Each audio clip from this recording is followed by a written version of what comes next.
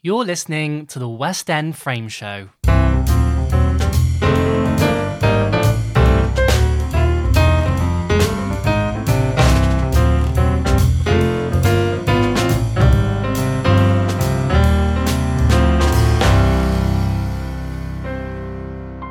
Hello and welcome to the West End Frame Show. I'm your host and West End Frame editor, Andrew Tomlins. I hope you're well and having a lovely August. As you know, we're off for the month, but I had to get back behind the mic and record an Edinburgh Fringe episode because basically at the start of this month, I went to Edinburgh to see lots of shows. EdFringe was in full force and I need to tell you all about it. I wasn't actually as hardcore as usual. I don't think I was that hardcore last year really either.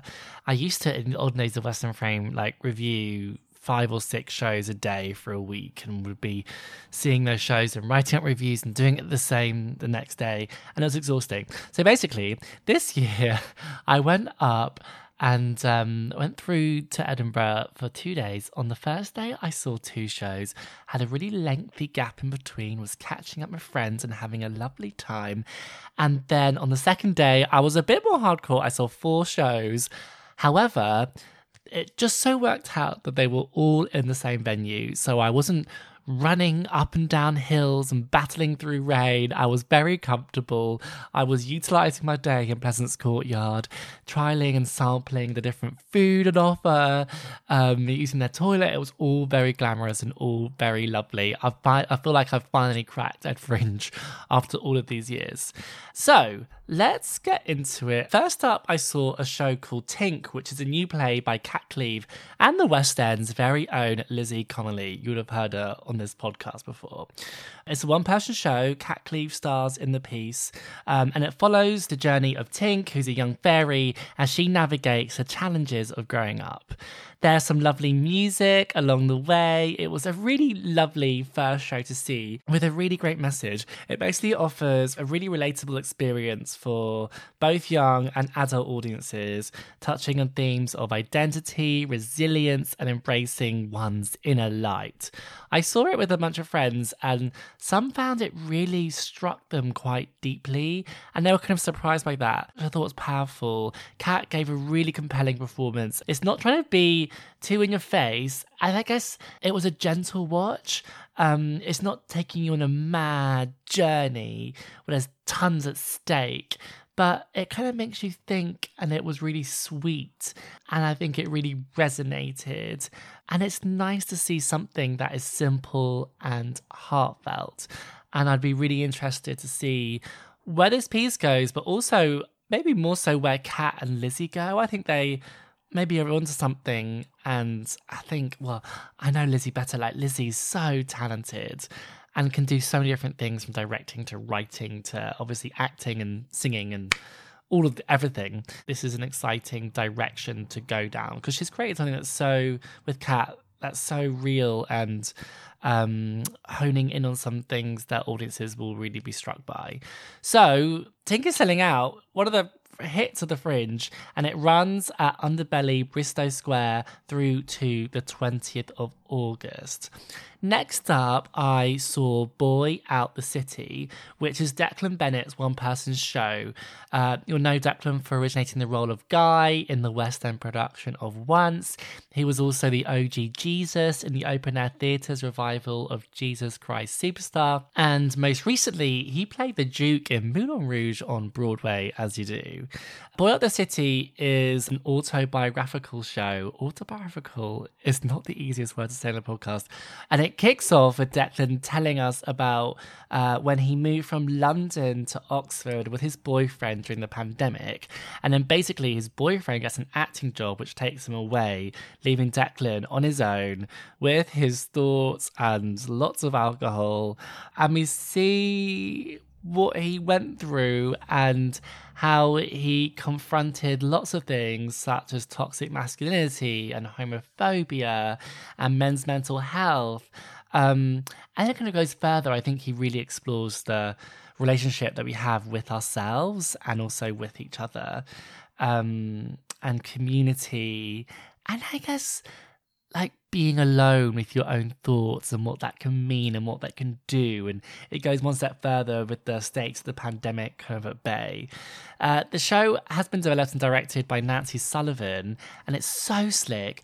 It's one of those examples, magical examples of where all the design and tech elements come together beautifully to take us on a really focused journey. The whole piece had so much focus, like the pace just felt masterful. The lighting felt great. There was elements of kind of almost like physical theatre and stillness. Everything I felt manipulated in a really good way. It was really powerful, a really great watch.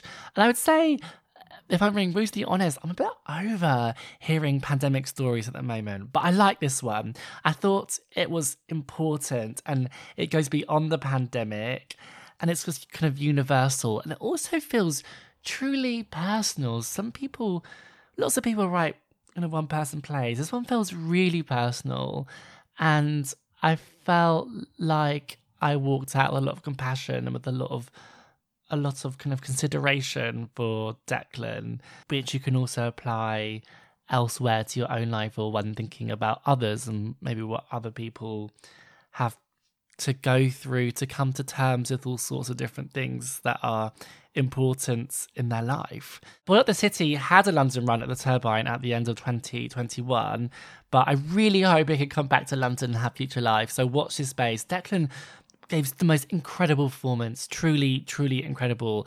Defo, one of my top picks at this year's Edinburgh Fringe Festival, and if you're there, you should go and see it, or if your friends are going, you should tell them to go and see it. Boy Out the City runs at Underbelly Cowgate until the 27th of August. Then, day 2 was kicked off with Four Felons and a Funeral, which is a new musical about a dysfunctional group of queer friends who are on a road trip to scatter their friends' ashes. What could possibly go wrong, I hear you ask? The show explores relationships. It explores compatibility, self-discovery, gender identity, allyship. And then where it gets really real and interesting, well, where it did for me anyway, was when it kind of explored some problematic viewpoints or points of view held or experienced by some people within the queer community. So people who sit under the LGBTQIA plus umbrella, who maybe don't understand something such as being non-binary. And that's a very real thing and something that I think some people aren't ready to discuss. So it was just interesting to see that being featured in this musical amongst all sorts of other things. I was being really funny and joyous and interesting, and yeah, there was lots going on. The show is presented by the Goya Theatre Company, who are out here doing some incredible things. They have 2 shows at Fringe this year. Four Felons and a Funeral is written by Sam Wolf and Maeve Roberts, who are onto something here. It was an easy, enjoyable watch with terrific performances from an outstanding cast. And I enjoyed this. I like seeing queer theatre that delves further than just representing or telling stories of cis white gay men. Obviously, those shows are important, but we don't still see enough of kind of lesbian representation or non-binary representation in theatre. So it was great to see this show doing that. And then I just like how it didn't have all the answers. It was just kind of authentic and it feels real. It was funny. It got lots of laughs. A huge congrats to all. It was really entertaining. And I'm excited to see what Goya does next and what else they produce and how they go on, I'm sure, to take the London theatre scene by storm. I'm sure they have all sorts of plans bubbling away, but I like what they are onto here. So Four Felons and a Funeral runs at the Pleasance Courtyard upstairs until the 27th of August. Okay, stay with me for this one, because then I saw Chriskirkpatrickmas. Like Christmas, but Chriskirkpatrickmas, which is potentially the most bizarre show I've ever seen in my life. Definitely the most bizarre show I saw at this year's Edinburgh Fringe Festival, which I guess is known and all about having weird and wonderful things. Basically, it's about Chris Kirkpatrick from NSYNC, and which is a boy band, of course, that Justin Timberlake was part of. And it's kind of like NSYNC meets A Christmas Carol. So it's set on Christmas Eve in 2009, which is 7 years after NSYNC went on their indefinite hiatus. And Chriskirkpatrick, who was one of the members of NSYNC, has until midnight to make a wish that could potentially change his life forever. Like, one question the piece asks is, can you imagine a world where NSYNC doesn't exist? And what would become of the people involved? Which is, not a thought that has ever crossed my mind before, but something that was really interesting to delve into for an hour. So did this show change my life? No. Did I chuckle? Yes. Can I remember that much about it? No. I've kind of drawn a line under it. But what I will say, this piece has 12 original songs with some brilliant musical references, as in references to NSYNC music and just all kind of boy band culture. It has a really hardworking cast, and it's full of nostalgia. I'd say maybe kind of niche nostalgia, but some great humour. There were some people around me, a couple of people that were laughing their heads off far more than anyone else, but they were having the best time, and I was so happy for them. And I like that theatre can do that. I think Fringe is all about the weird and the wacky, and this certainly does that. It's parody central. It was wonderful, weird EdFringe viewing. So Chriskirkpatrickmas runs at Pleasance 2 at Pleasance Courtyard through to the 28th of August. Then, oh my gosh, I was so excited to go and see Public, the musical, which I saw at the Vault Festival earlier this year. I think that production wasn't even fully staged. Here it is now, developed, fully staged, and taking EdFringe by storm, which was so exciting, and I felt very smug that I was one of those lucky people that got to see it originally at the Vaults. So Public revolves around 4 unlikely strangers who find themselves trapped together in a gender-neutral public bathroom. They have an hour to kill whilst they're waiting for maintenance to arrive and to set them free, and the group use that time to get to know each other. They clash, they learn, they express themselves, they go on a journey, and most importantly, they sing, and they sing the roof off of that theatre. Again, there's a theme here, I guess. It's another show about identity, but this one's all about kind of connection and also delves into passion and different viewpoints, and it's very queer, and it's all set against this electrifying pop rock score, which is full of hits, and we need a cast album as soon as possible. So Lakey, along with Stroud and Notes, have created something really special. I love seeing the growth. I love seeing the journey from kind of concert partial staging through to this full-out production with the most incredible cast. So you have Andrew Patrick Walker and Annabel Marlow, who have reprised their performances from London, and they're then joined by Alicia Quarles and Hugo Rowland, who are exceptional. Like the best voices you'll hear at EdFringe.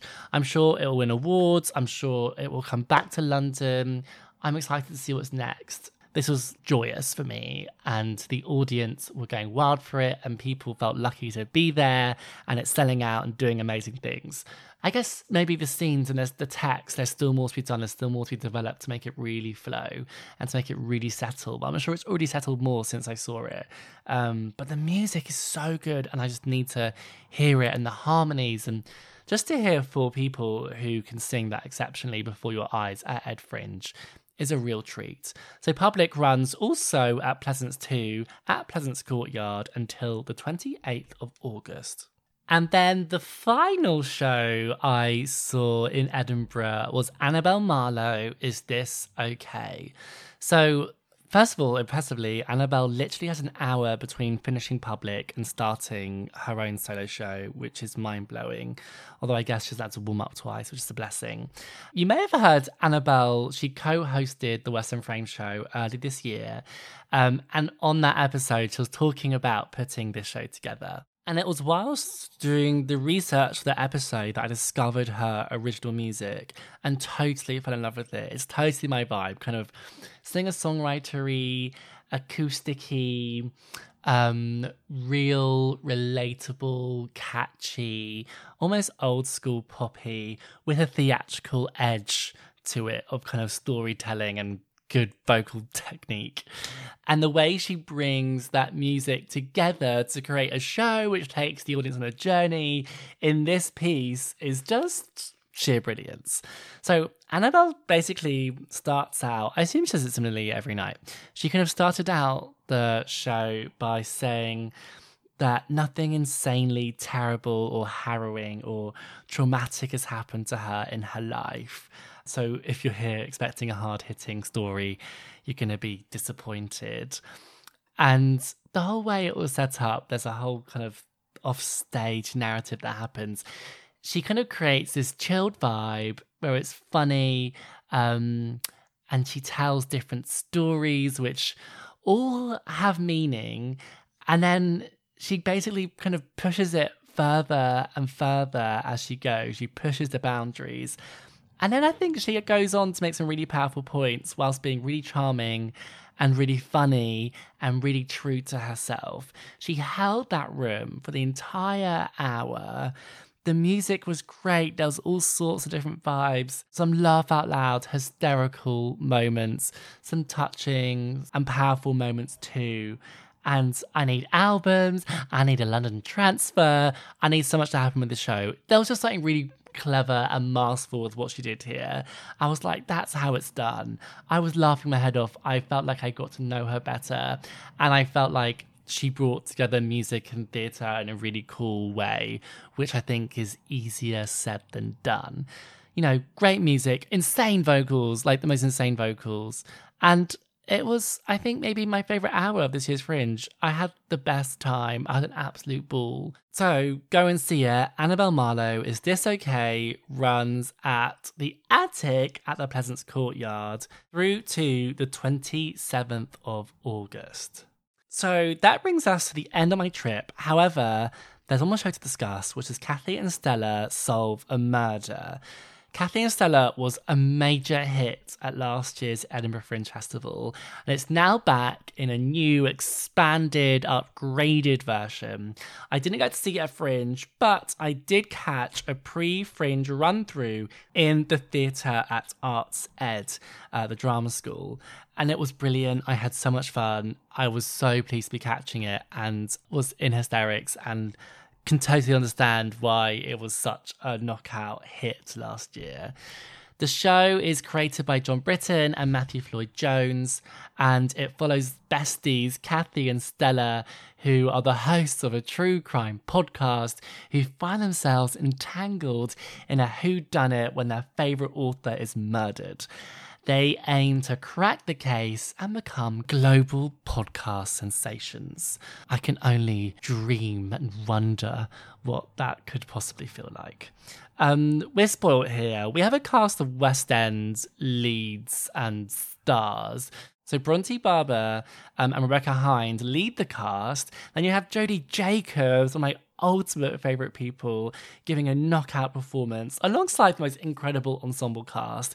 Everyone's brilliant. They're all comedic character actors, literally everywhere, left, right and centre. They're doing everything and giving everything, and there's so many laughs. There's some great music. It feels very current. You know, true crime is so in, and podcasting, of course. And it's so interesting to see how that comes together in a musical. It's like a new chapter for theatre.